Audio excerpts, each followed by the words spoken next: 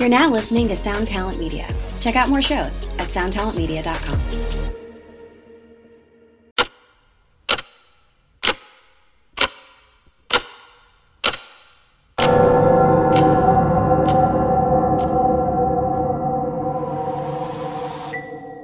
Welcome to 3 a.m. 3 a.m. 3 a.m., where we discuss and dissect the supernatural. What's the scariest thing you've encountered? That's been one of our favorite questions for years. 3 a.m. is the result of asking this question over and over again. Stories we share are typically sourced from those we know, our listeners, or personal experience, the validity of which can be determined by you, the listener.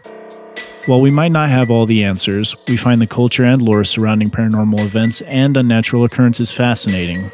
We hope you enjoy. We hope you enjoy. We hope you enjoy. This is the 3 a.m. podcast.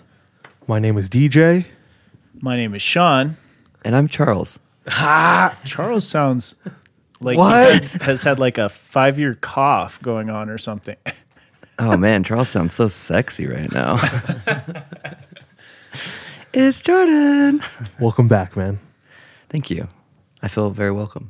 Everybody, Jordan is back visiting for the week.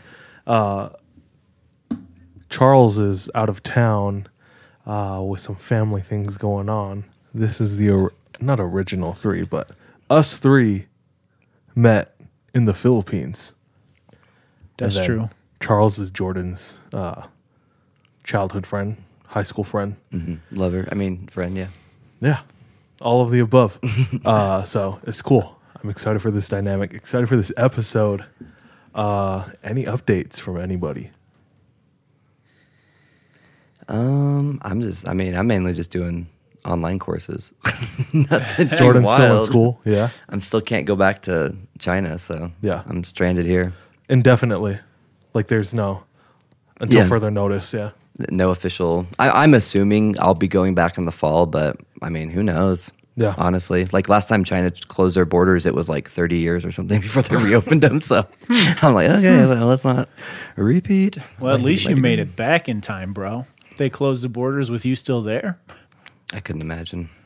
I think I could get away. I think you can get out. It's just getting in. Be like, Would I think I been the could get issue. away from Winnie the Pooh Bear. Oh my gosh. Censor that. I am on this episode. We gotta protect our boy Jordan. Come at me, bro. Oh, JK, come at Jordan, bro. Sean, any updates? No, not really. I mean, what about your fitness Oh, still working on it. chat? Still working on it. How many miles are you at in a week now? Well, the most I've done right now is still 41. Like, I had to kind of taper a little bit and stay there because I was kind of wrecking my legs a little bit. Like, I had to take a full week off because my Achilles was so tight that it hurt to run. So I had to chill for a minute. What would you do if, while running, your Achilles just burst? I would finish my run, rub some dirt in it, and then probably go to the hospital. Maybe if you're David Goggins, dude. Well, I mean, if I'm out running, I got to make it back to my car, so I got to finish.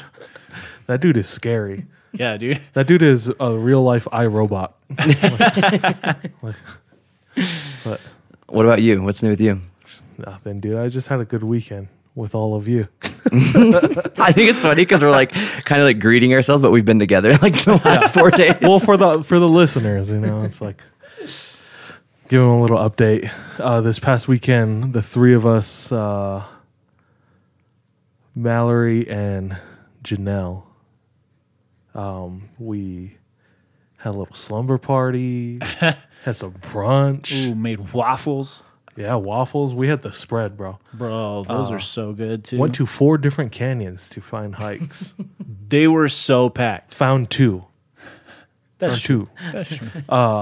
It was a lot of time outdoors. Had a barbecue, some dogs, Yeah. some crispy wings on the grill. Some cheddar dogs. But yeah, it was a good long weekend, relaxing. We hope everybody had a good weekend out there too. I also love how people were like, "Oh yeah, 3-day weekend," and I'm like, Have you not been on a 3-day weekend like for like the last 4 months? Like, hasn't it just been like the weekend for you? Like, No, I think over the weekend was just like the first time that everybody in the world decided to just, fuck coronavirus. Yeah. We're going out. Yeah. I ate at a restaurant True, dude. for the first time last week, like inside, like a waitress served us and I had a menu in my hand. It was weird, dude. Actually, we had like 7 menus in our hands because that place had so many menus. What are you talking about? The Thai place? The Thai Oh, sushi? well, 2 places. Oh, Yeah. dope. I went to one earlier in the week. Oh, but sick. No, it's kind of crazy. Pepperidge Farm remembers. No. But should we move on? For sure. Question time. Question time. Somebody, we still have some questions from Instagram. We do actually still have some questions, but There's a I'm going to couple left. start off with the one that we were just asked on our Instagram Live. What is the most random true fact that you know? Average human lifetime produces enough saliva to fill up an Olympic-sized swimming pool. That's always my go-to random fact. just imagine a good one, swimming dude. in that. I couldn't stop thinking about swimming in it. Why? Why can't I just look at it? Why do I have to swim in it? I guess it's not like my go-to random fact, but it's a recent random fact that I learned. I just read a book about the Comanche, a Native American tribe who basically ruled the Midwest and Texas, parts of northern Mexico. Like they just basically ruled the plains, ruled all the other tribes, and they were actually the only Native American tribe in North America to fight on horseback. So traditionally, when we see movies, we always there'll be battles, and Native American chiefs and braves and warriors will be wearing or will be on a horse and attacking. Right? What, these are all Comanches all of a sudden or something? But apparently, the Comanches, and what's interesting about the Comanches too, is they are descendants of like the Asian ancestors when they came across to the Americas, right, when it was all connected. And so they're a lot smaller than a lot of the other Native American tribes, like in their height and their weight. So they just naturally gravitated and they Needed the extra oomph in their fight. Yeah. So basically they became experts at the horse and fighting on horseback. And before that, Native American tribes and other soldiers would just and other nation soldiers would just ride horseback to the battle, get off the horse, and then fight. So it was kind of an interesting thing where I was like, oh, I did not realize that they were the first ones in North America, and probably the only tribe in North America to actually do that. Dope. I know randomly that Reykjavik, Iceland is the same longitude or latitude as Fairbanks, Alaska. Interesting. I don't even remember why I know that. That was the best. You guys had good random ones. That's for, pretty the random. question. Those are way random. If that's ever on Jeopardy, double Jeopardy, I'm putting all my money on it. That question was from Kelly the Cutie, by the way. Ooh, R. Kelly the Cutie. Thanks, Kelly. Speaking of R. Kelly, another fact I'm going to hit you with is there are a handful of penguin species that have very unsafe and disturbing sex practices. I was wondering how this related to R. Kelly. But a handful of penguin species commonly engage in rape, necrophilia, and pedophilia. So, That's Damn, penguins be wild. dark, bro. next time you hear somebody say, I love penguins. Well, actually, You love pedophiles, is what you're saying? Yeah, exactly. If Jeffrey Epstein was an animal, what would he be? well, damn. Okay, let's go. Got a question from Mac Riff. Oh, what's up, Mac? Next. What's your most unnerving date experience? I have a really unnerving date experience. Okay. Me and this girl went climbing one time. Oh, you've shared this. I've shared this before. This is the most unnerving date experience I've had because as she was climbing and we were bouldering, so I was not belaying her at the time. but she fell awkwardly and like broke her ankle and like started getting real like, but like she was gonna pass out, and I'm like, holy She shit. was in shock. Yeah. And so I'm like, I mean, carrying I understand her. that. Yeah. I'm somewhat of a professional in broken Somewhat. ankles. A connoisseur Of ankle breakers. Fractured limbs. But I was like, okay, what do I do? So I like carried her all the way out to her car, like went and got water for her, and like, Bro, she needs the ER. well, yeah, she sat down. She's like, I'll be good. Give me a minute. And I was like, What? It's like, you broke your ankle. It's not going to get better in a minute. I mean, Yeah. maybe 1 minute like later, 2 all minutes. good. She's bouldering. Oh, I'm good now. I'd be like, I don't know if it's supposed to be dangling like that. Yeah. When did this happen? This was like last summer. I do not know this story. That's so considerate, dude. You got her water Bro, yeah. I was like, and a Band-Aid. and a Band-Aid. Rub some dirt in it, too. What's her name and Instagram handle? JK, no. I can't remember her name. We We ain't gonna put her on blast like that. it was a joke. But still, was that his- was her name- that was his name? unnerving. Dude, that's terrifying. I hope to never be in that situation. Yeah. Same. I'm small too. Like I don't know if I could carry her out. I'm Bro, 5'5", bro. you staying here. 5'6", Sorry. JK. Yeah. Peace. I'm like, so you're good, right? You don't need like water. I'm gonna drink this water on myself. I had something I had to get to. I'm so sorry. Damn, ruthless. Maybe you shouldn't call me. All right. Now that we know we're all dirtbags. Next question. Let's Anything see. else? From Mo Fez, which serial killer do you most identify with? I like that. I like that question.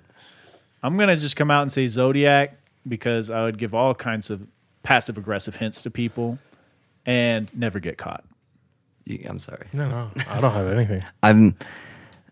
I'd be Jack the Reaper because it'd just be like kind of myth. Like you don't really know if that person was really alive or if it was a bunch of people. Like there's like who I just kill so many that you wouldn't know. It was just me. It'd be that aggressive. Dude, I don't have one. Love So I honestly said Jack the Ripper because I couldn't think of any others. I was like Jeffrey Dahmer, and that's all I can think of. Ted Bundy. I couldn't even think of Ted Bundy. Wow, guys, wow. Maybe Genghis Khan. Hey. Get a little bit Genghis Khan. Could he be considered a serial killer? I think Yeah. that could be considered that. I like the idea of leading a legion of barbaric soldiers. and fathering 60% of all the world's population after that. What a G. He's the realist, honestly. And he's the one. They are the ones that basically spread the plague because they're moving so quickly. So Actually dirty. they're moving so Gross. quickly.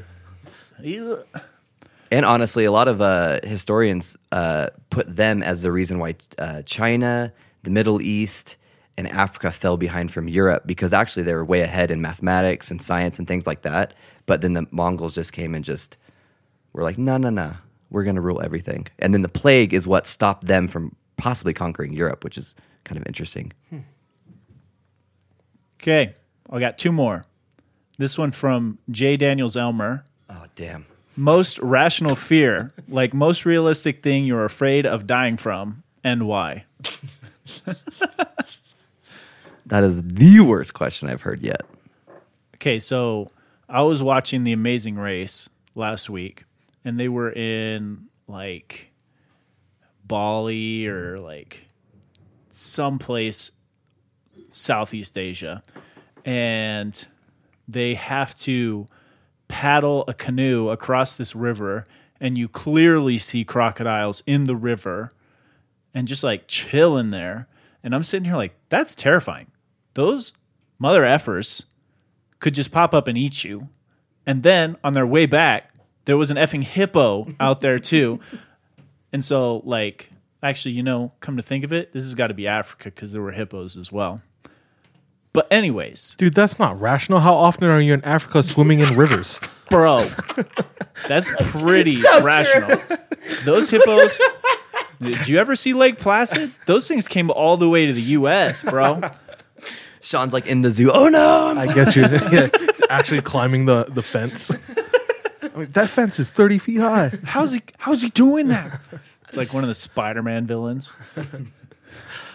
For me, I think dying and not having any memory. Or die rational fear. Wait, We're talking rational fears. wait. You said your fear is dying? Dying with like No memory. dementia or something like Alzheimer's. Okay. I was like, bro, trying you to dead. wrap How my are head you around that. remembering? Yeah. No one has memory once sorry, they dead. Yeah. Okay, that makes so much sense. He's just stuck in Interesting. between heaven and earth and doesn't remember why he's there. So like dementia or like Alzheimer's, something like that? Yeah. Bro, Yeah. I'm seeking out Alzheimer's. Wants to forget all It's of sad those for everyone unnerving else, dating but you're chill. experiences. You wake up every day and it's a new day. Did and you just say take Alzheimer's? old timers, bro. I said old timers, high risk group. Alzheimer's. Alzheimer's. I could have said Alzheimer's. No, I I don't get know. you. Alzheimer's. Sir. But really, old timers. Yeah, No. the old timers get the Alzheimer's. Sorry for all of our listeners that are old timers. All the timers. I don't know. I don't know what's going on. You hear stories of like people having dementia or Alzheimer's, and it's always so sad for everyone because it's like he didn't remember my name or my face or whatnot. Yeah. But I don't know what goes on in their head. Like, Make new memories. So it's like your old memories and then other parts of your brain, like for some reason you'll remember very specific things from 30 years ago, but you can't remember, But like, the last 10 years or whatever. I don't know. Yeah. what if your significant other comes to visit you in the old people's home every day and reads you the story of how you guys met and got together, and by the end of every day you remember again? okay, 50 First Dates. I was going to say this feels like a movie plot. Yeah, that's the Notebook, bro. I have a few rational fears. I said rational, right, in the question? Yeah. It was rational. Okay, yeah. Yeah. Like real life stuff. Like crocodiles and hippos. Yeah, because you're Acid constantly- rain and killer bees and such. Murder Murder hornets. hornets. Yeah. I think a rational fear for me, I think is like if you like either uncover or like you discover something about somebody who's like ultra powerful, and then like no one will listen to you, like no one will like accept what you're like, just where you feel alone and like no one will accept anything from what you're saying. Like that would just be so frustrating and terrifying, especially if it was like somebody you were going after and then they could easily like get you because of how powerful and connected they were. So, That's pretty scary. but I'll get them first. Okay, we got last one. This one comes from Whitner McCutie. Oh, what's up? Marry, kill between everyone in the podcast plus Kevin. Marry, kill. Well, there's more than 3 people if you count all of those. Us 3, then Charles, then Kevin. That's Well, 5. you're going to have to leave 2 people out then. Yeah. Damn, that just kill me. Disrespectful. Well, I feel like if I married Kevin, I'm going to get dank food all the time. Okay, who are you gonna marry? I'll marry. I kind of, dude. Kevin's a good guy, dude. Are we all just gonna marry Kevin? That's a good one. Yep. I'll choose Charles Okay. because of all of our similarities. Cute. We just match so well. So don't be hating. We got good chemistry. It's cute, bro. What? I don't know if you're patronizing me or. Speaking of, find us on Patreon. Not even the same. Not even the same thing. Okay, next. Kill. I would kill myself because I'm the worst one. I'd also kill you because you're the worst one. Why I didn't even think of kill myself? That's funny. That's funny. I'd have sexual relations with Charles because I'd want a hot and steamy relationship, not just like a boring marriage relationship. I'd get down with Kevin. I get down with Kevin because that kid knows how to love. So it's got to translate. Yeah, I bet he could put in some effort. Probably. Sean? Let's see. Probably gonna have to go with Jordan. We're basically in a like a what is that called? Common law marriage, anyways, because we lived together for so long. I was actually going to say you for marriage until you said Kevin, and I just copied you because I wanted to marry you. He cooks better than I do, so that was a good choice. Dude, I've been waiting for Sean to finally accept this as reality, and now I think we're here. We've made it. Well, this has been fun. That was a good question. I think it's time to move on. So loud, roll. So now we're rolling a 20-sided die to decide who's telling our stories first and last. Highest number goes first. This show is sponsored by BetterHelp. We all carry around different stressors, big and small. When we keep them bottled up, it can start to affect us negatively. I have benefited from therapy in a way that it's allowed me to feel a lot more lightness in my heart, my head, my emotions. If that's something that you are needing, if that's something that's missing, give therapy a try. Give BetterHelp a try. We want to hook you up by getting it off your chest and it be a little lighter on the wallet. Go ahead and visit betterhelp.com/3am and you can get 10% off your first month. Again, that's BetterHelp, HELP.com/3am. Hey, it's Kaylee Cuoco for Priceline. Ready to go to your happy place for a happy price? Well, why didn't you say so? Just download the Priceline app right now and save up to 60% on hotels. So whether it's Cousin Kevin's Kazoo Concert in Kansas City, go Kevin, or Becky's Bachelorette Bash in Bermuda, you never have to miss a trip ever again. So download the Priceline app today. Your savings are waiting.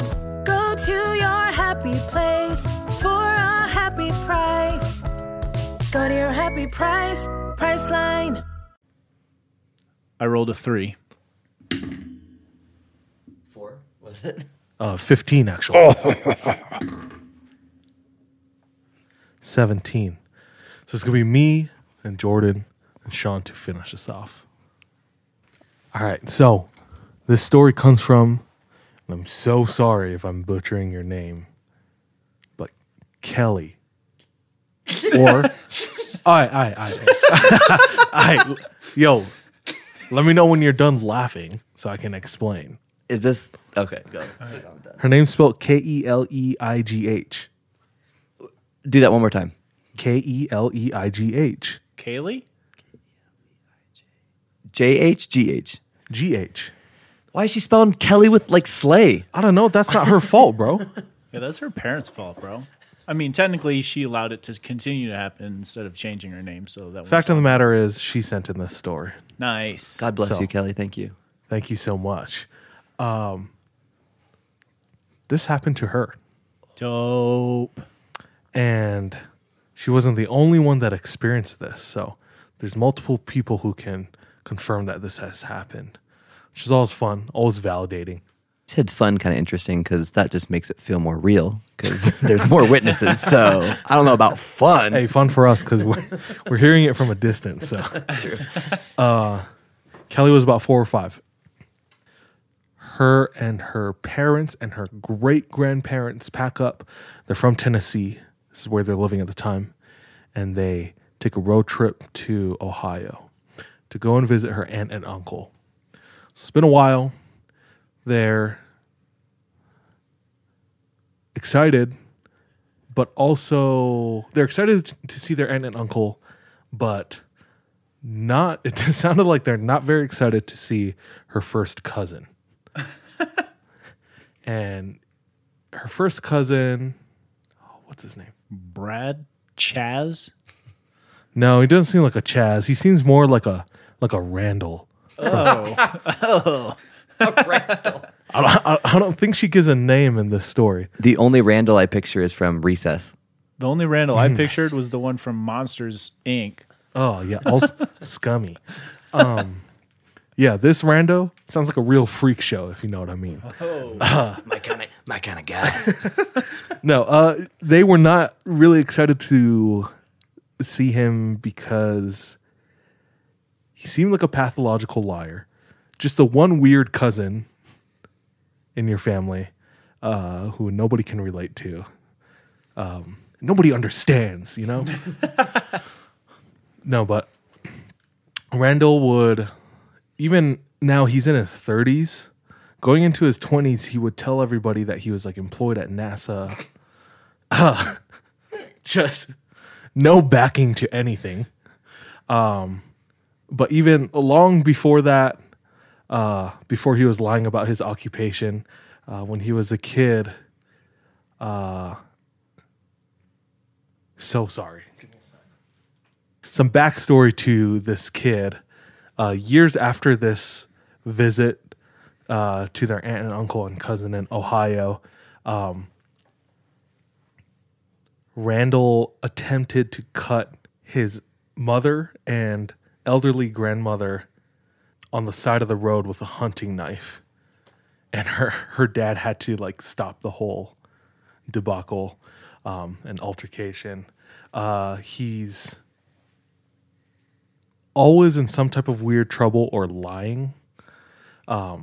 He had a friend that he would play with all the time, and when it was just them two, somehow a bomb exploded. I'm not sure how like he acquired the ingredients to make this bomb, but it hurt his friend, and his only defense for it was, I work for NASA.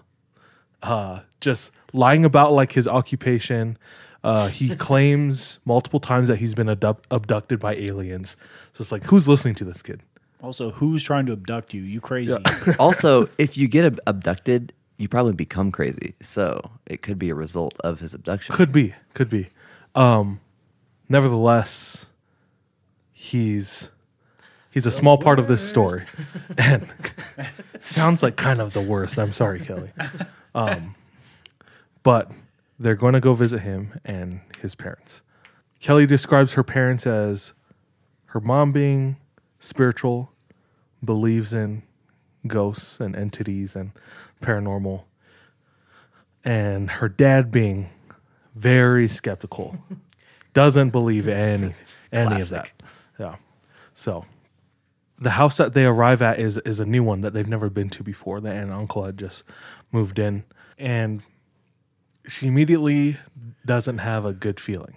And she's thinking that, and this is years later, her telling Kelly, but she remembers at the time not feeling good about this, but she wasn't sure if it's just because it was a new house and she wasn't used to what it was previously. But she shakes it off because there's no like real tangible thing to hold it against. So they're there for a few days, and so once they get there, mom doesn't have a good feeling.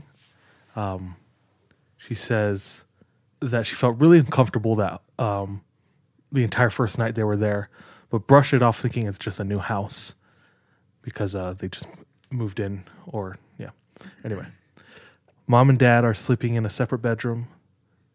Kelly is sleeping with her grandparents, and mom is not able to fall asleep the entire night. And she's tossing and turning. Dad is fast asleep, classic. So she's not sure what to do. She's kind of restless. She gets out of bed. When she stands up, her feet touches the floor. She feels more than the entire night that she's felt previous that something is not right at all. And their bedroom has a window. And if you look out the window, you can see the yard. And at the end of the yard is a man standing in a coat with a hat. Can't see his face. There's no real light to really define exactly what this man's face looked like. Just knew that there was somebody standing there. So she is starting to freak out and says that she was frozen in fear when she hears a voice. And the voice says, "Do you see him too?" She turns around to see that her husband's been awake this whole time. Oh gosh. Stupid. Okay. I was like, it was it the like. Does it sound like the husband's? Okay, that's hilarious. Hilarious and terrifying at the same time. It's like, bro, why did you not say or do anything? At least somebody else saw it like with you in real time too. That's true. But at the same why time, you gotta that's be so also sketch about it. terrifying because it's like, yes, I'm also seeing, like, we're both saying, like, this is real now because I'm not the only one. After that, Dad finally gets up, goes to see what's going on. It's like, hey man, what's up? What's going on? No, exactly. So he starts walking towards, down the hallway towards one of the doors to get out to the yard. He's now outside. Dad is. Mm-hmm. Okay. Dad is now outside. Is she like watching him through the window still as he's doing this? I'm not or- sure. I'd assume so. Okay. Because she has a window and can see. But he's now in the yard. And as he starts walking across to this man, which I give the dad credit at this point because that's pretty fearless. That's Like, some BDE. who's walking to some... That's a dad thing to do. Like, It let me is. confront this dude at 3 a.m. who's standing in front of our house being creepy. Hey, that's like Us. If you watch Us, Oh yeah, dude. they're at that summer lake house and he walks out and he's like, with his baseball bat, if y'all got a problem. Okay. But yeah, he got that BDE is what you're saying. So he's walking across the yard and this man in the coat and hat and no face turns around and walks into the forest. Disappears. So Dad says he doesn't know if this is paranormal, if they were just seeing things, if it was a ghost or if it's an actual person. They still don't have answers till this day. But the worst part for me in reading this is the morning after, Mom pulls Aunt aside, or her sister, Kelly's aunt, and describes the whole situation, what happened the night before. It's their first night there, you know. So they want to set something straight before they stay the rest of their time, you know. Smart. Tells her what happens. Aunt goes white. Aunt says, Randall, who I now see the name is Grant. That sounds close to Randall. So Grant, Aunt says, Grant's told me multiple times that he sees that man all the time. Which, leading up to this point, it's like, who's this Grant kid? You know, like, who's gonna believe this dude? But now they're experiencing, I guess, what he's experienced. They never saw this man again in the yard themselves. That's because they never went back to that house ever again after their stay. But this is just a night that Kelly's mom and dad, I guess, could never shake.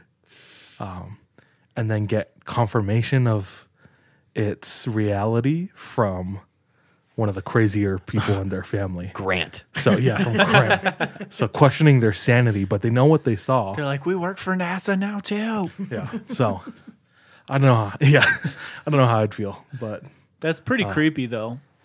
Like just walks out into the woods is what you said? yeah.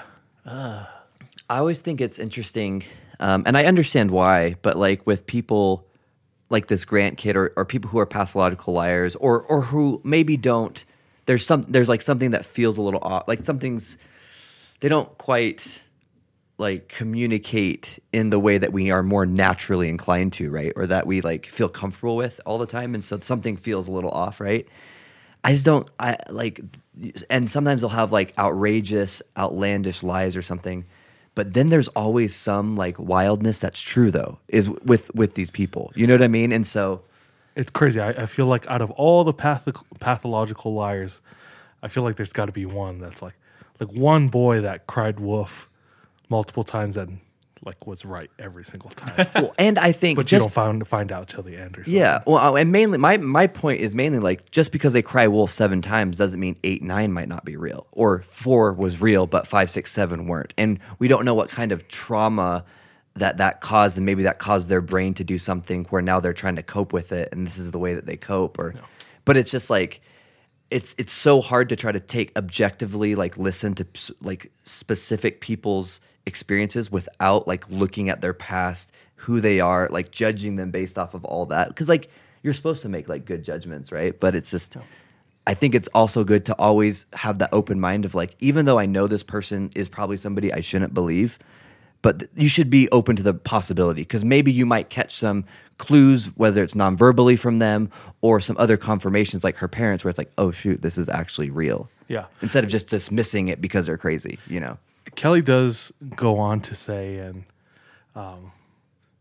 that Grant is in his 30s now. So when this whole thing happened, it was about he was 16. So at one point in their family's history, he threatened to, I don't know if we want to include this, but he threatened to shoot up the house at our family Christmas. So now he's not allowed around the family anymore. Rightfully So if it's not something demonic, it's something definitely mental or one of the same. I don't know. Dude. But the fact that they also saw whatever it is too is like really creepy, because if it is demonic, now they're seeing the demons. And if it's mental, then they're crazy. It's a lose-lose situation, dog. either way, it sucks. Yeah. No, I like this. This one was fun. That was to a read. good story. Thank you, Kelly. That's not my only story for tonight. Hey. I have a second one. My second story, I'm actually really excited for, because this is a setting that we haven't explored really at all. So this story is given and is a first-hand account from someone named Danton. Ooh. Danton was in the U.S. Army in 2003, which is when the U.S. went to war with Iraq following 9/11. And this experience happens while he was deployed in Iraq, which is already such a wild time, space, just overall atmosphere, you know. Danton is in Iraq trying to find Saddam. So he's on the front lines of battle. Mm-hmm. It's crazy. This part of his deployment, they were overtaking, and I don't have any military in my family, so I'm not very knowledgeable of different technical terms and how things work, so forgive me if I get some of this wrong. But they're overtaking as part of their objective different towns, different enemy holdouts or bases that are crucial to them expanding their territory and finding prominent figures on Saddam's side. So what's happening is they're, with the aid of like air support and all these other teams, these teams are bombing certain towns, and Danton's team is moving in on those towns. And for this specific part, a lot of times they get to these towns and they're not completely leveled, but they've been hit pretty hard. And when they get there, there's no people there. Everybody's already escaped or evacuated. So they're just securing these points, but they're the first people to set foot there, So they're going from town to town. At one point, they go through Saddam's hometown, overtake that, gain control. And they're just making a lot of ground. Is that the term? Yep. Yeah. They're making a lot of ground. After Saddam's hometown, first they go to Baghdad, then they go to an airfield north of Baghdad. Then they go up a highway that goes to Saddam Hussein's hometown, which is called Tikrit. And then his company continues north with some other teams into an enemy ammo depot. They overtake that as well. And as they start operating around that area, they move one more time to an airfield. And in this airfield, they start to really settle down there. But they're still on the perimeter, of their, I guess, territory now. So they're watching out for any enemy who might push back or who might still be there. But from what they can see when they initially get there, they're pretty good. But they still have these watches 24/7. People looking out. When they get to this particular airfield, there's these hangars where a lot of the soldiers are staying in, and these hangars were bombed. So like half of them are like caved in, have holes in the roof. It's gnarly. Everything's super dusty. He said that they go through the whole town, and like there's still dishes in the sink, clothes hanging up, but dust all over them. So these people just up and left. Really crazy to see. But most of the soldiers take residence in these hangars. But across the airstrip is this residential area with these bigger homes. And in those homes, the MPs take residence there.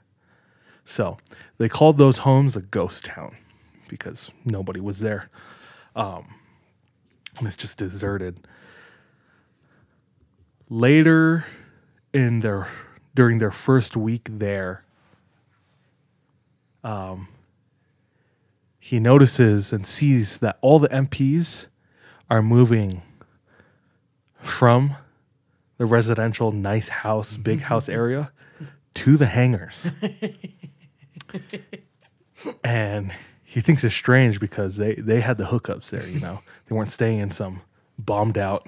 It's like you're joining the plebs now. Yeah, exactly. So he gets to talk to some of them. And before he even speaks with them, he can tell that they're exhausted. Just the looks on their faces. Just the looks on their faces. They're exhausted. He approaches one of them, and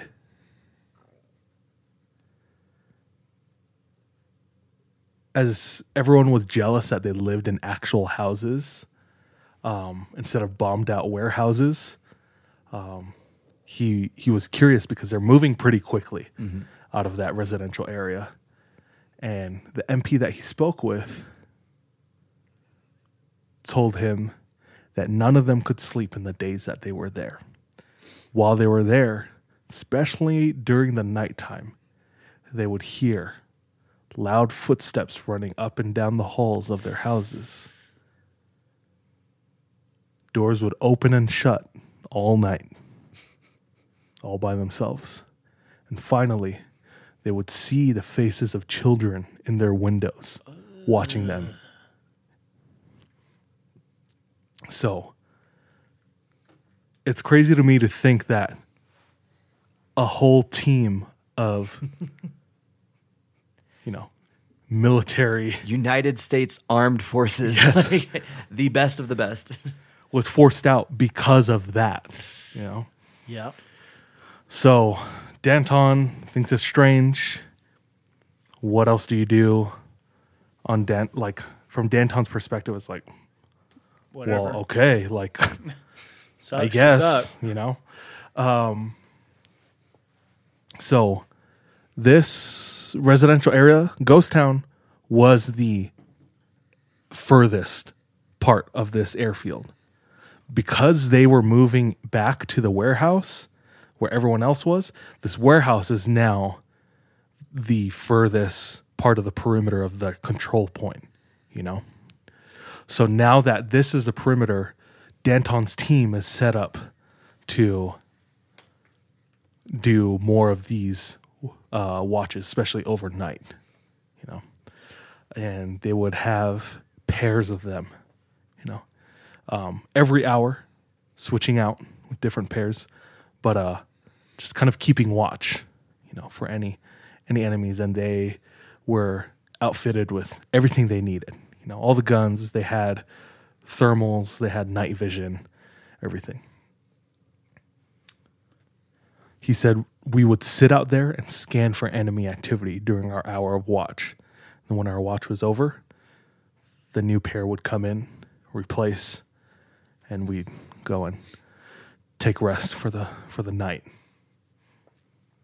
And he said, what we experienced, every single watchman experienced.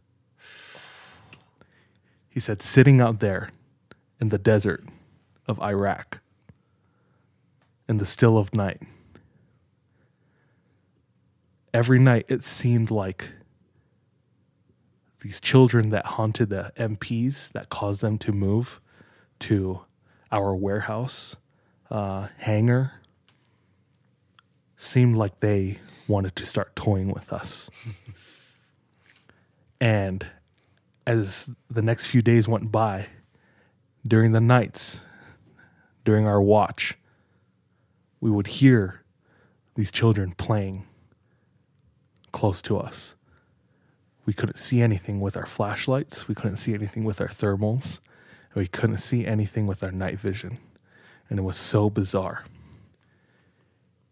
And the worst part was that wasn't it. It wasn't just laughter and sounds of children playing near them.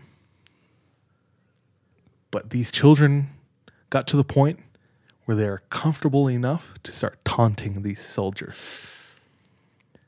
And everybody on watch, to an extent, experienced pebbles being thrown at them. What the hell? Bouncing off their masks, their face, their vests, coming out of nowhere.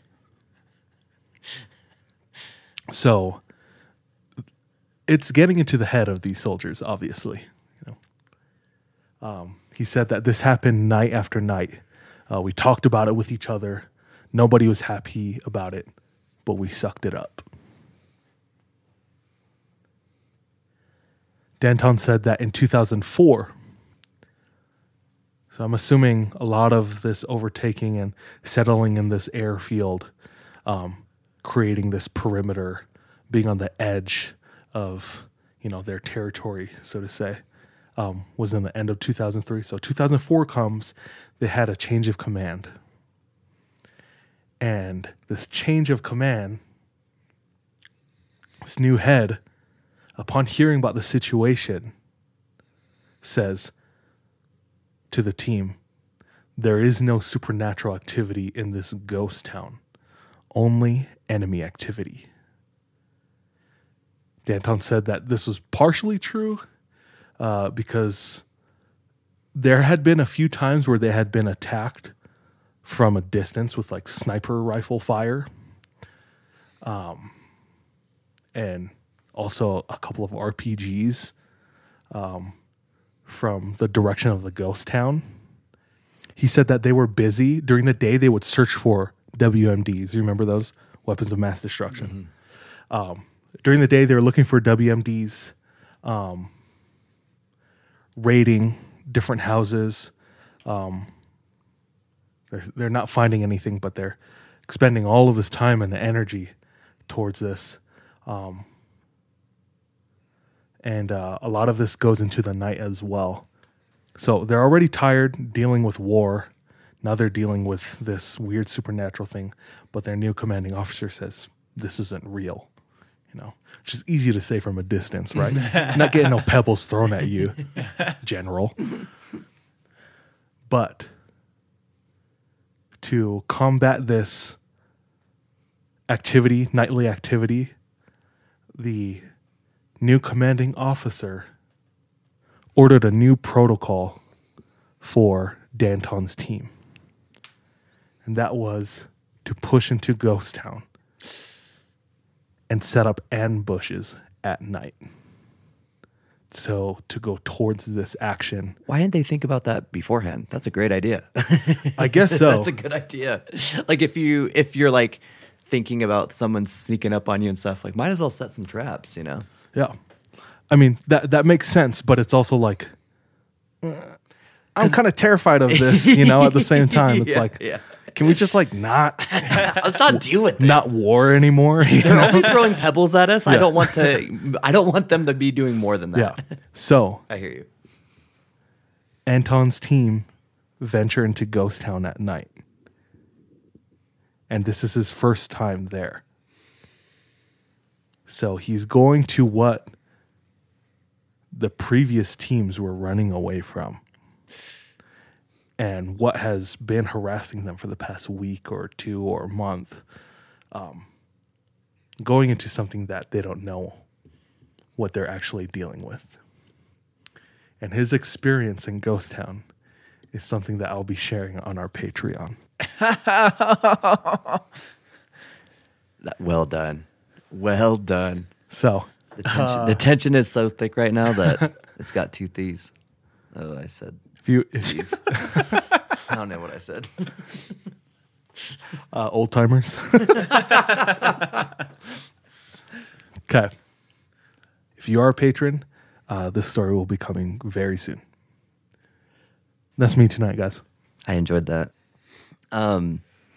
So mine aren't necessarily stories; they're poetry, but they're from pretty famous American authors. They're short story writers and novelists as well. So the first one I wanted to share, and kind of a what's that called? Trigger warning for any people with mental health issues.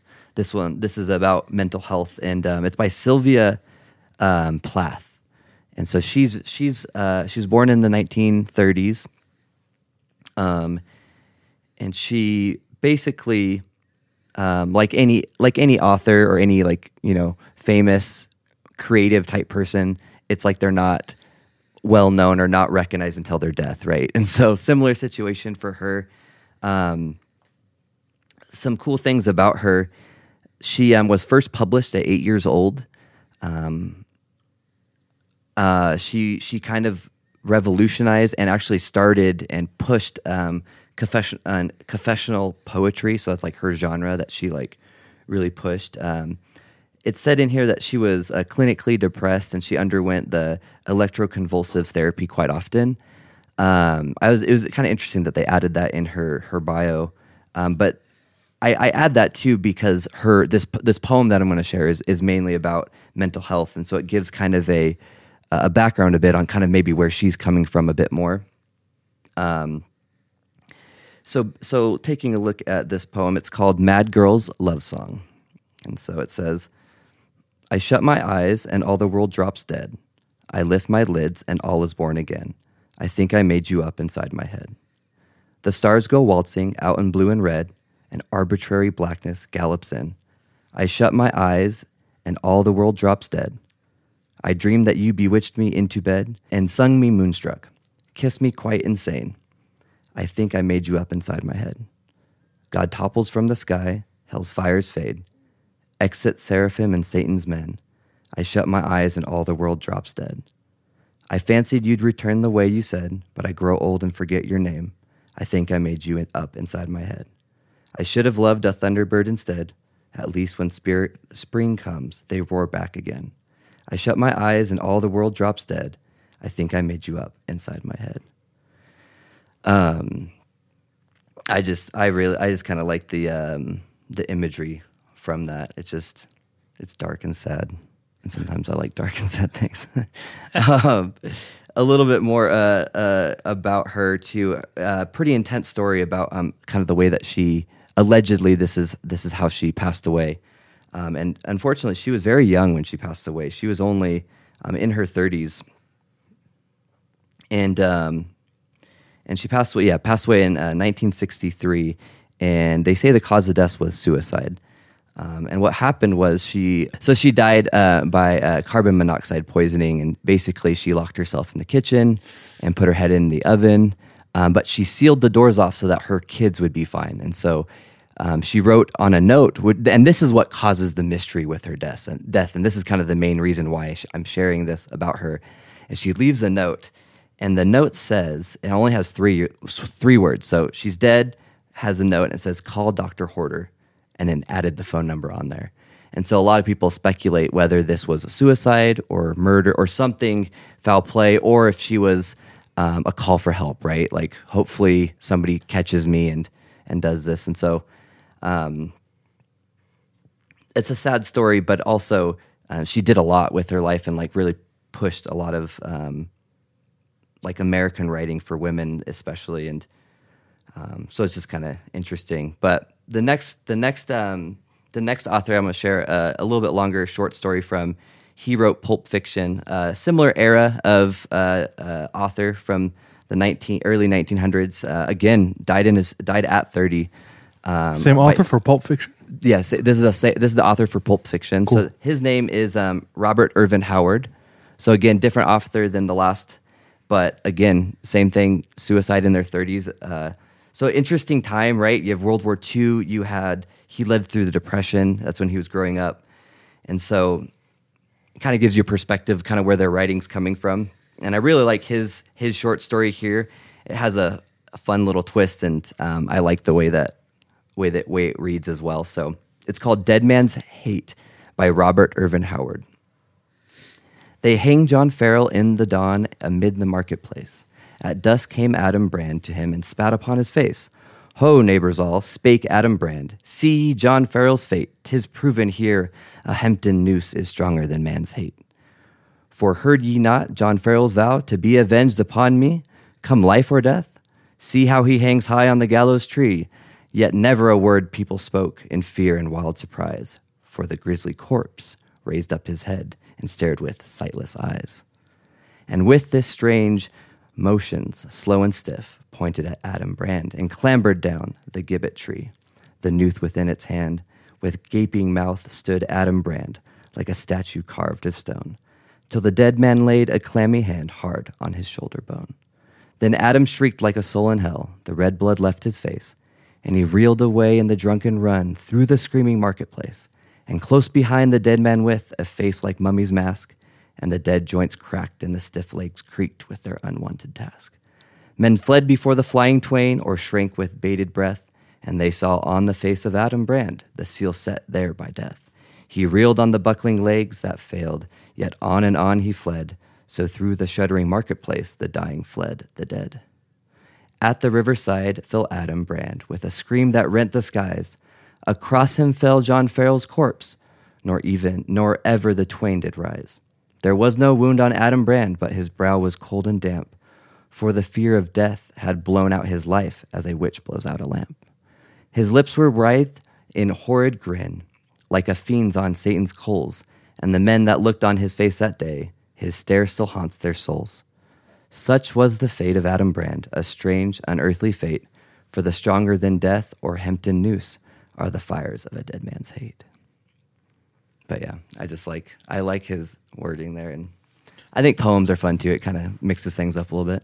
Dude, his wording is really strong. Both of theirs were. I really like that a lot. It's a very different approach. I don't think, and this includes myself, but I don't think too many people are used to poetry like they are to music or movies, you know? So this is interesting because recently we've been wanting to get more dynamic with the podcast. An easy one is like to expand visually, especially since Charles and I are graphic designers. So even if it's something like rebranding the Instagram feed, you know, like seeing horror instead of just listening to it on the podcast, because, you know, people can relate with seeing horror, watching it, you know, movies, TV shows, and whatnot. But hearing it in poetry is, I think, another dynamic that we've never touched. I don't think really ever. I loved it, and I think it adds something that, yeah, the dynamic adds in a way that is just different from, you know, what we usually do on the podcast. So I enjoyed it. Same. I actually enjoyed it too. We haven't never touched on poetry at all, and for me, I had to like close my eyes to like picture like what was happening at the same time, because I'm dumb, but I'm sitting here like, okay, this is kind of creepy actually. So that's a pretty scary story. At least that second one, the first one, I went over my head a little bit. Like I said, I'm dumb.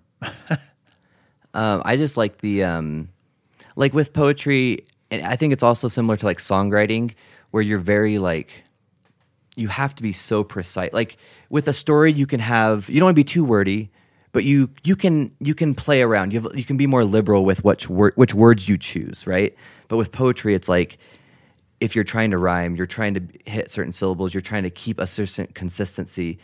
And with music as well, like you have to, there's multiple layers of it. So you're putting in extra thought into each specific word that's being put in there.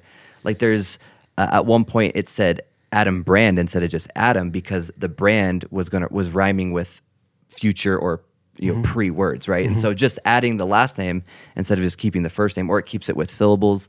And so just like, I think that too, that effort, when people put a lot of effort into like art, I think really, if you like really try to dive into it, you can like receive that like energy back, if that makes sense. Like you're able, the more you get out it, the more you put in, the more you get out. I agree with that. For me, I think there's a lot of value in artistry. For us, regularly, we're not very artistic in telling stories. I mean, yeah, there's dynamics and like inflection and voice and whatnot to try and make it sound more enticing or spooky. But yeah, something like that is, yeah, I don't know. Something that we're trying to do more of, I think. Cool. Is that you?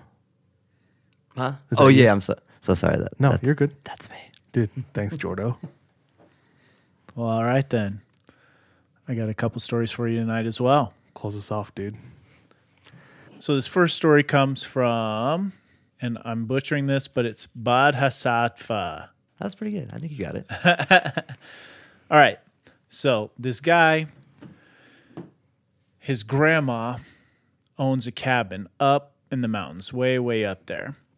And it's to the point where you have to get even onto a dirt road to get to this cabin through the winding mountains and pine trees.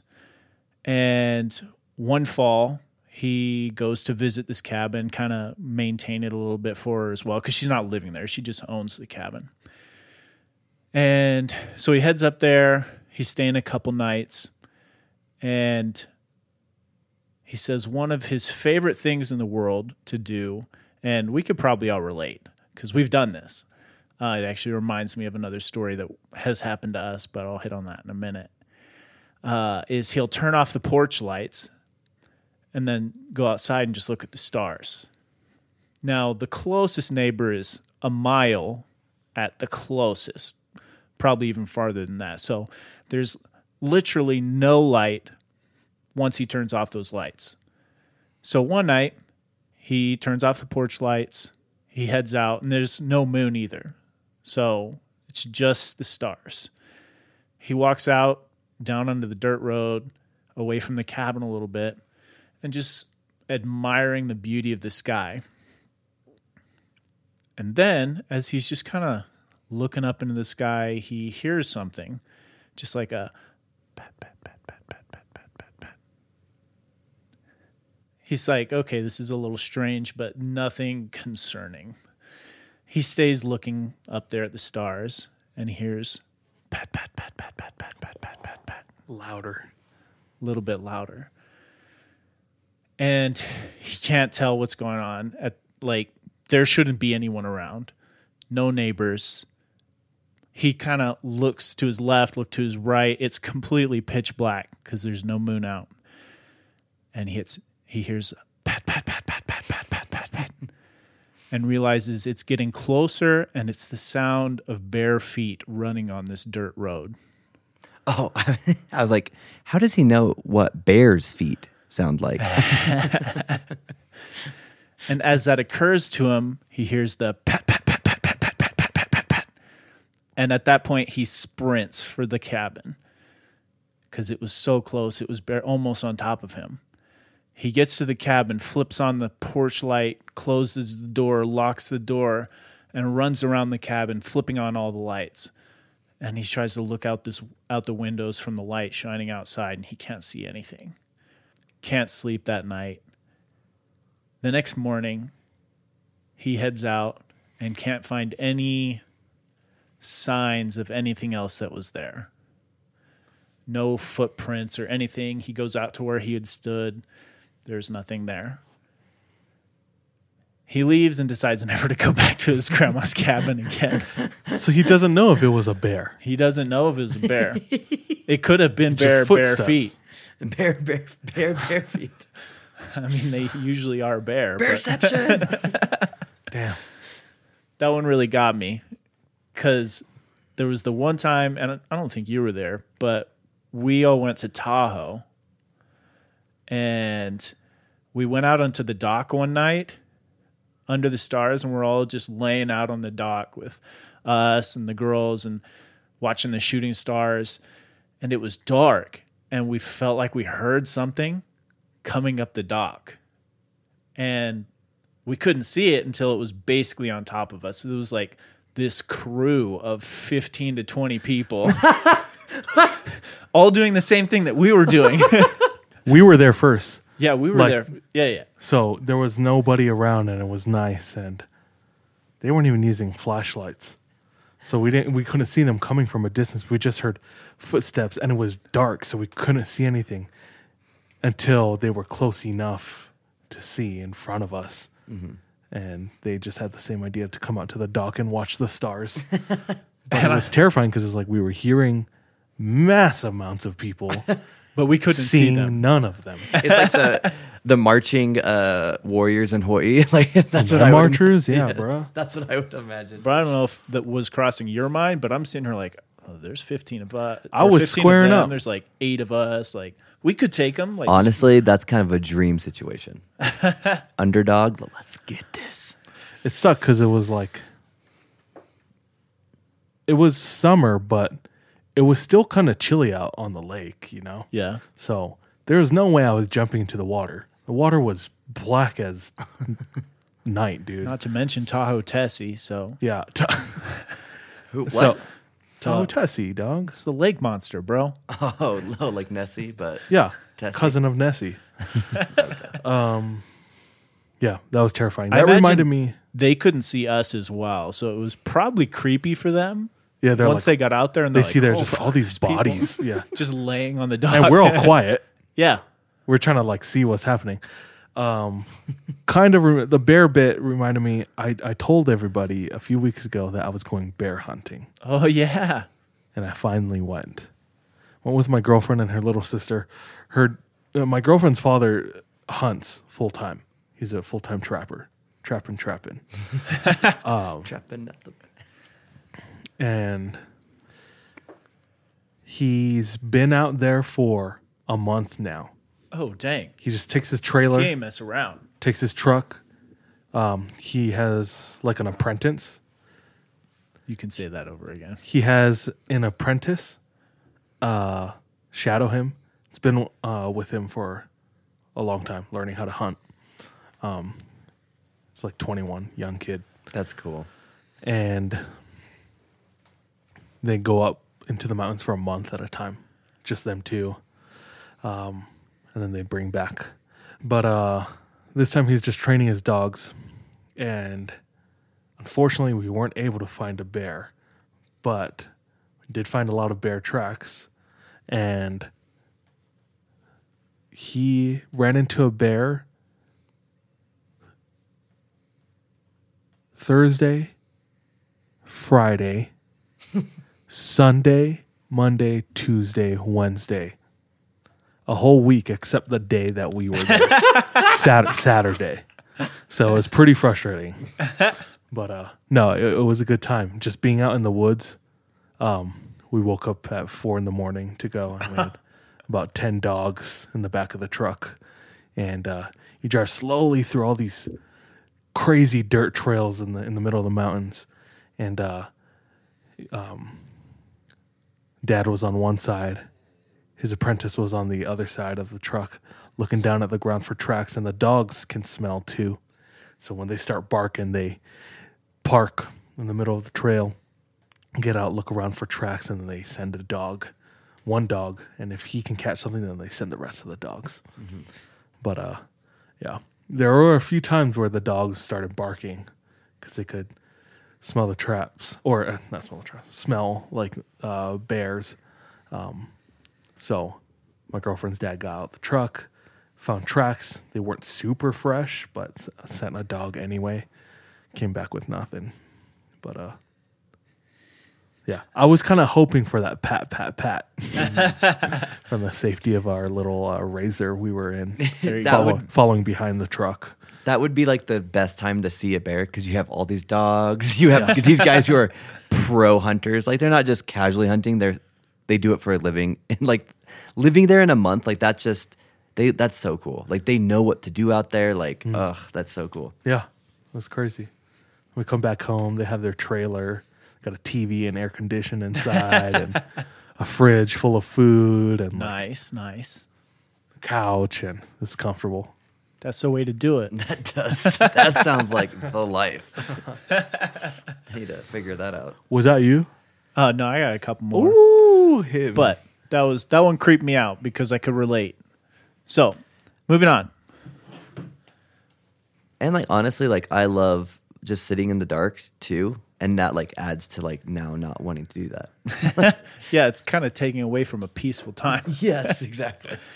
So, the next story comes from L2 Haiku. So, Did they send a haiku? no, it's not in a haiku. Oh, Sorry. boo. We'll leave the poems to Shout out. people who are more capable. So this girl and her dog, Jenna, and her ex-boyfriend were out for a walk one day. I've never heard a dog named Jenna. That's a real human name. It's like Larry. Like Veronica. Bethany. Some people do that. But But as you were. as we were, they were out for a little walk in the neighborhood that she grew up in. So she's been through this. Which is where? She didn't say actually in the story, but she's been through it 1,000 times. Wasn't very sketchy. It's just like a normal neighborhood. So they don't live there anymore? No, I imagine her parents still did. That's Okay, why so they were she's there. back visiting. But she's In her super old- familiar with all this. Like, Yeah, Yes, it's she home knows this. still. Okay. Kind That's of. what it sounds like based on what she's saying here. No, as they get a little ways away from the house on this walk, she notices that everything kind of goes silent. Like she doesn't really hear anything going on from cars or birds or anything anymore. It's just silent. And then in the midst of this, she hears a very faint noise that sounded almost like a scream. But she couldn't tell. It was very, very faint. She stopped for a split second, but didn't stop walking. She noticed at this point as well that her dog was also more hesitant to continue. Like she noticed she was dragging the dog along a little bit as well. Always a tell. Always a tell, dude. Always a tell. This is a bad news. So as she's starting to drag her dog a little bit along with her, they get a little bit further down this road, about a block more, and it becomes silent again. Like everything goes quiet. And this time she hears it again. This time, obviously, it's a scream. And she stops. And the dog stops. And at this point, she noticed that this scream wasn't just any scream. It was her own scream. Oh, frick. I'm not expecting that. At this point, a panic comes over her. The dog won't move. She turns to her ex and she's like, "Did you hear that?" He didn't hear anything. But he doesn't say, "No, you didn't hear anything. You're making it up." At this point, she's freaking out. And she's like, "We can't do this. We got to go back." And she takes the dog and they start running back to the house. So the dog's not running. They running with the dog? They running with the dog. Is the ex-boyfriend running? Did she just leave him? I imagine he was running because if I was in that situation and my girlfriend was like running now with the dog back home, I wouldn't just stay there. That's how I imagine this went down. Now, as she gets back to the house, everything starts to feel normal again. Now, and keep in mind, this is kind of a normal neighborhood. It's not too sketchy or anything like that. And as they get home, she notices this beat-up old white van driving down the road in their neighborhood. Just kind of slowly, doesn't seem to be doing anything. No markings to indicate it's like a fleet vehicle or anything like that. And she gets this overwhelming feeling that her future self was screaming out to her, and it had something to do with that van. It's like Donnie Darko, bro. And that whether that was going to something was going to happen to her or to her dog, which apparently was really expensive dog, she felt like that she had been saved by herself at that point. Well, did she ever figure out what it was? Never figured out what it was. Maybe it was the boyfriend. Maybe. That's why he's an ex now. When you said something about her, she was like warned by her. Oh, she knew that like that had something to do with it or whatever. My eyes started watering. I was like, gosh, damn. Wait, tell me how she came to that conclusion. How she came to the conclusion of the van, or that it was her future self. It was her future self. Well, she felt like it was her future self because the scream that she heard was obviously her scream to her. And she couldn't think of any other reason why she would be hearing her own scream. Oh, I see. That makes sense. And it could be just like the heat of everything happening, that she's connecting all of these dots. The scream that sounded like me, the random white van driving through the neighborhood. And it could be just... Yeah. Yeah. But, I mean, if you get like overwhelming feelings, like that's hard to shake. Yeah. We've talked about that before, especially if multiple people are feeling that.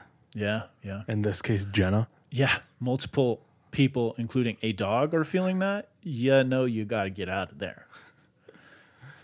Yeah, like my problem, like I'll like definitely have those feelings, but I get them more often than I maybe think I do.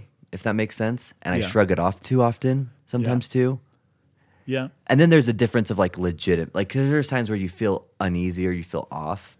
And then there's times where you're like, I need to get out of here, Yeah. you know? Well, this like happened to me like last week sometime. I was just out for a bike ride and I get this feeling that I need to go back. And I was like, well, this is weird. I've only gone like 3 miles. And then I kept biking for a little bit and the thought came back to me is like, you need to go back.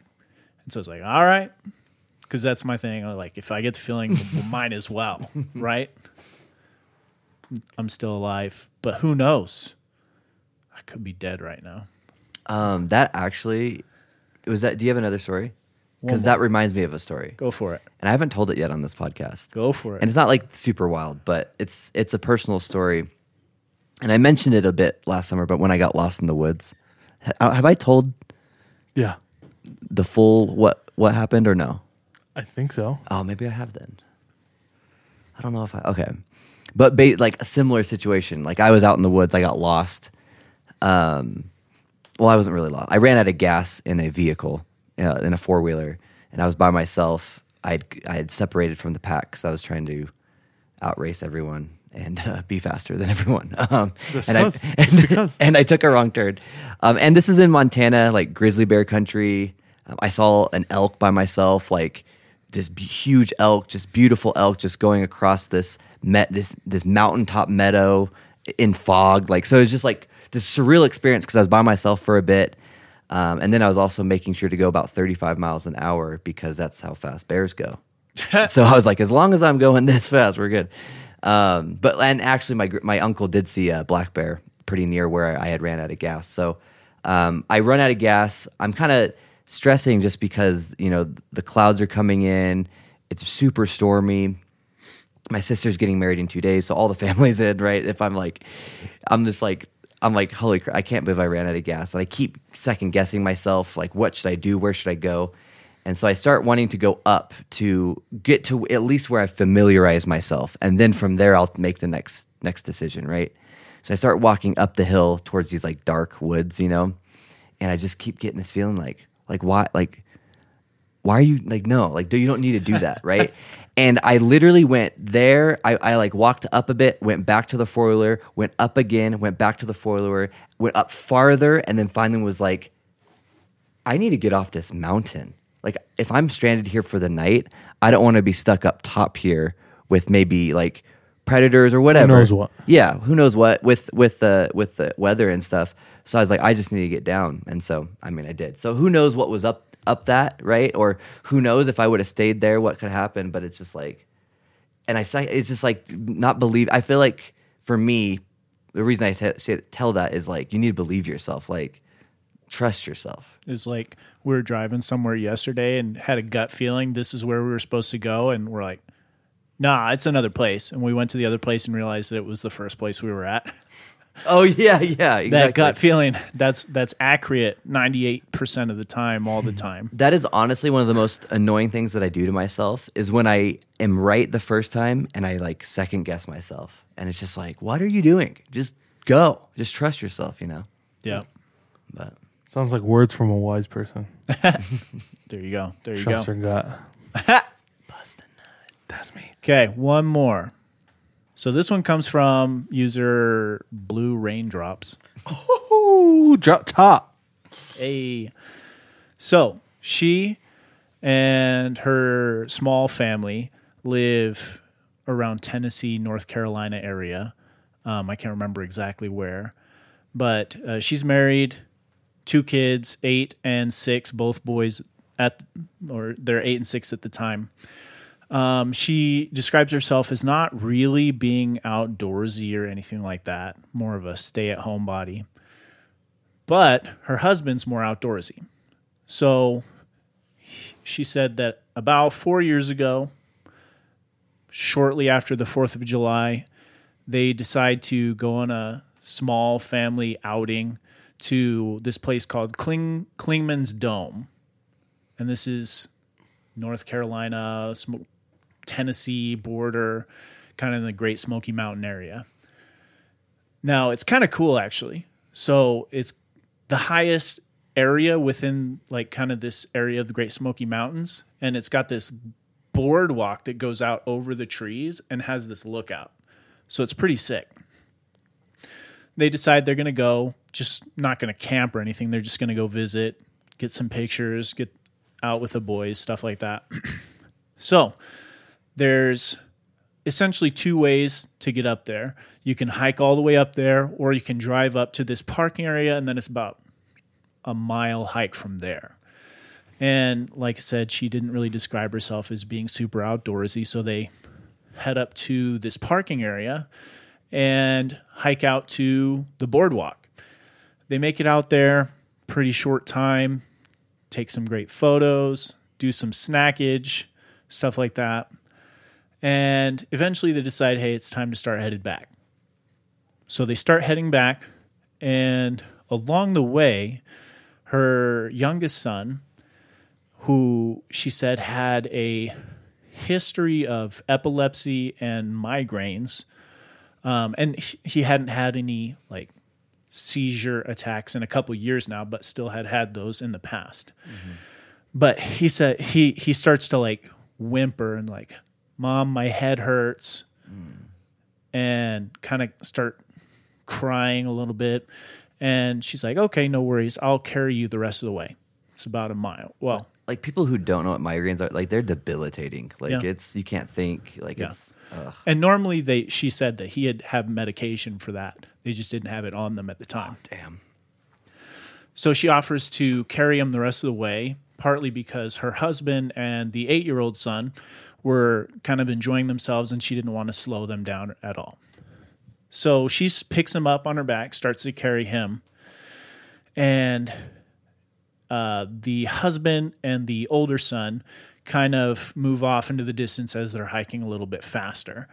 And just as they get out of eyesight, she also notices that there really aren't any other tourists hiking around anymore either. And possibly it was just kind of a lapse in people coming to see the boardwalk. But regardless, there's no one around anymore. Now, she's been carrying this extra 50-pound weight, so she decides, hey, we're going to stop for a minute and take a break.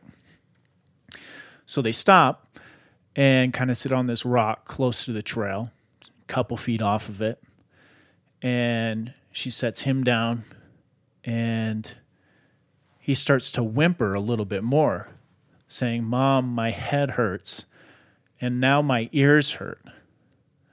Like, I hear this really loud noise." And he starts to kind of curl up in this ball. Now, as he's like saying this, she's like, okay, I got to text my husband so that he knows that we're going to hang back a little bit while I'm resting for a second. And as she starts texting to her husband, she notices that everything has gone silent in this forest.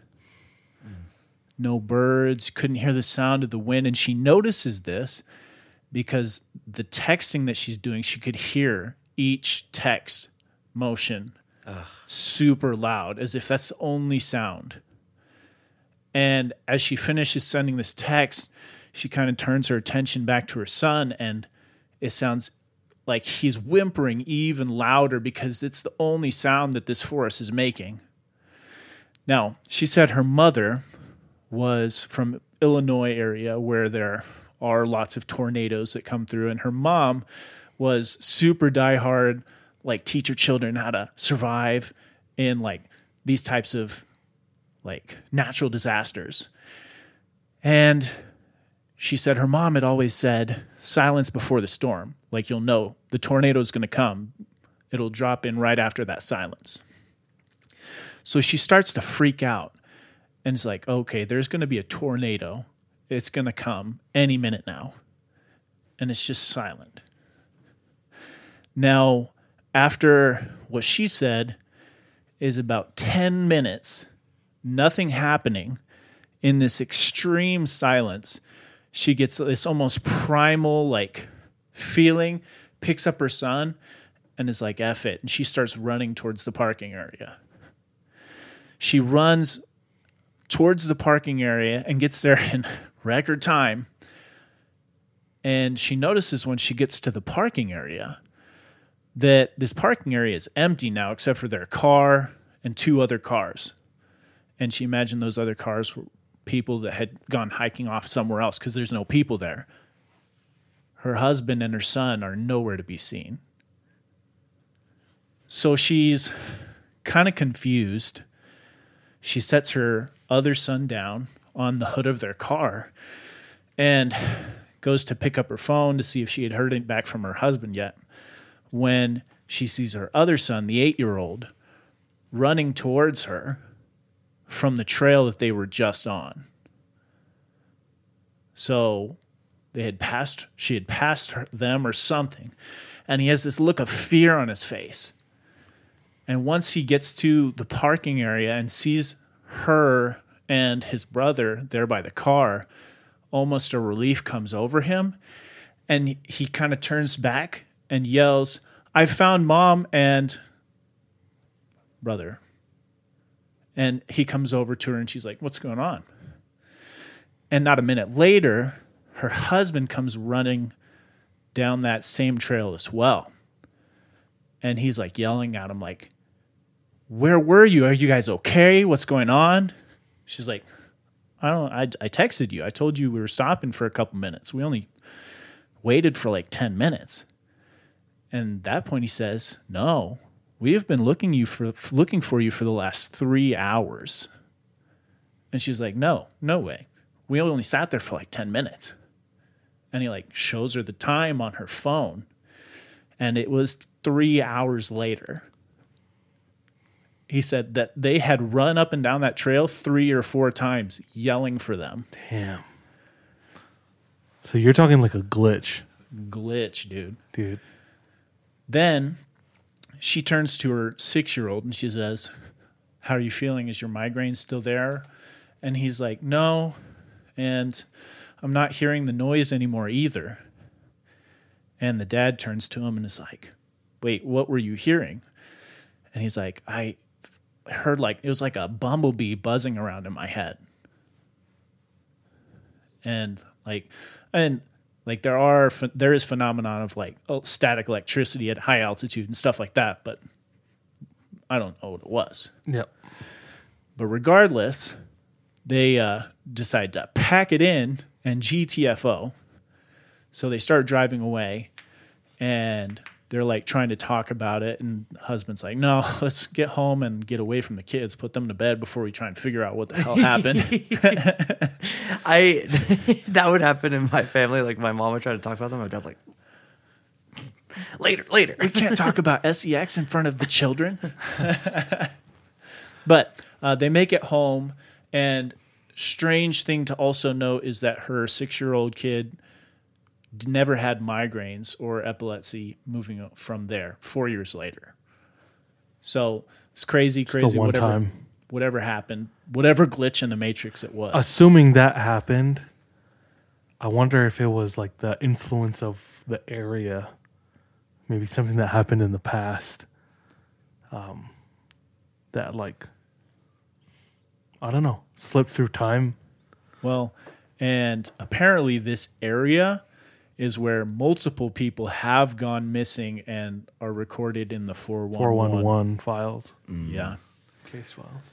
Damn. That's wild. I wonder if it's like if there's ever like, because there's just so many like magnetic and like electromagnetic like frequencies, right? Like it's like our brain. That's all our brain is like firing with our neurons and things like that, right? So it's like, I wonder if there's any like creatures that we can't see or entities that we can't see, but they can like create some kind of bubble or some barrier, right? Because this kid was just like overwhelmed with these headaches, and it was only at that specific time, and it distorted their reality. So it almost seemed like she was in some kind of bubble or some pocket and couldn't get out, and then eventually they broke out somehow, or you know what I mean? Like, or they're moved or something. Like they were there for 10 minutes, which was 3 hours in real time.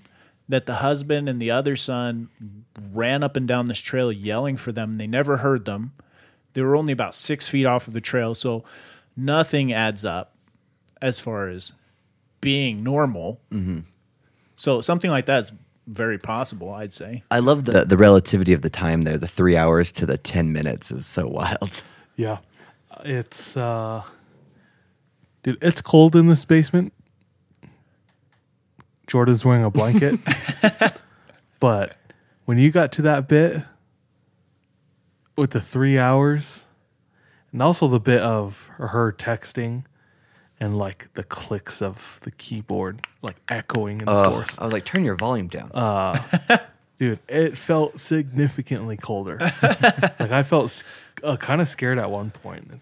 I was like, because like, you know, like you shiver so much, you start to get like warm, but you're not really warm because you're cold, but it's like that weird like chills. You know what I mean? I was like pulling the blanket off. I was like, no.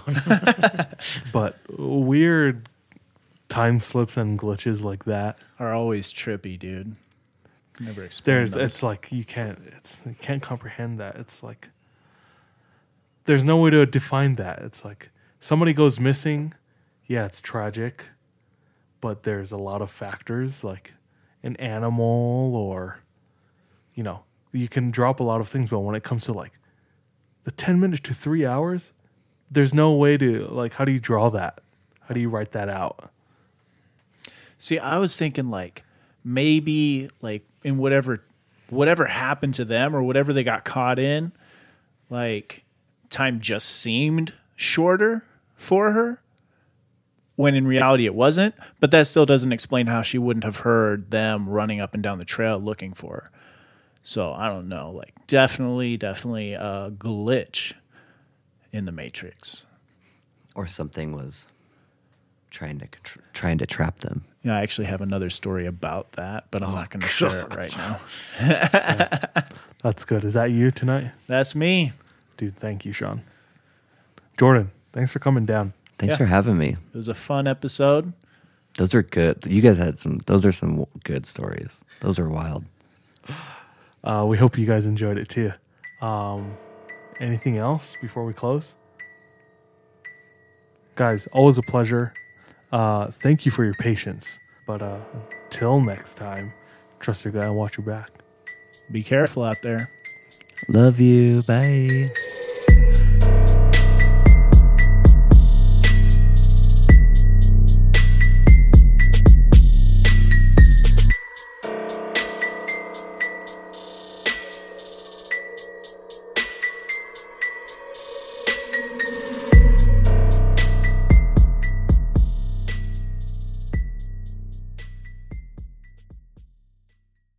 Hey, thank you so much for tuning into this episode of 3 a.m. If you want to support us, visit our Patreon where patrons have access to exclusive content. If you're not able to support us monetarily, don't worry. This episode is on us. You can still rate and review us on whatever platform you listen to us on. It really does go a long way. You can also follow us on social media. Our handle everywhere, including Patreon, is the 3 a.m. pod. Finally, do you have any scary stories? If so, submit them to our website, the3ampodcast.com. We love any audio or visual aids that can help bring your stories to life. So file uploads are welcome with your written submissions. We're anxious and excited to hear from you. You might be surprised to know that not all serial killers are straight cisgender white men, and the victims of true crime are not a monolith either. She's Wendy and I'm Beth, and together we host Fruit Loops Serial Killers of Color, a true crime podcast. Together we take deep dives into the true crime stories about marginalized and minoritized perps and victims that often go untold. We also provide the context and nuance that these stories deserve. At Fruit Loops, we're serving up true crime with a side of history, society, culture, and some fun. Listen to Fruit Loops Serial Killers of Color on Spotify, Google Play, Apple Podcasts, or wherever you get your podcasts.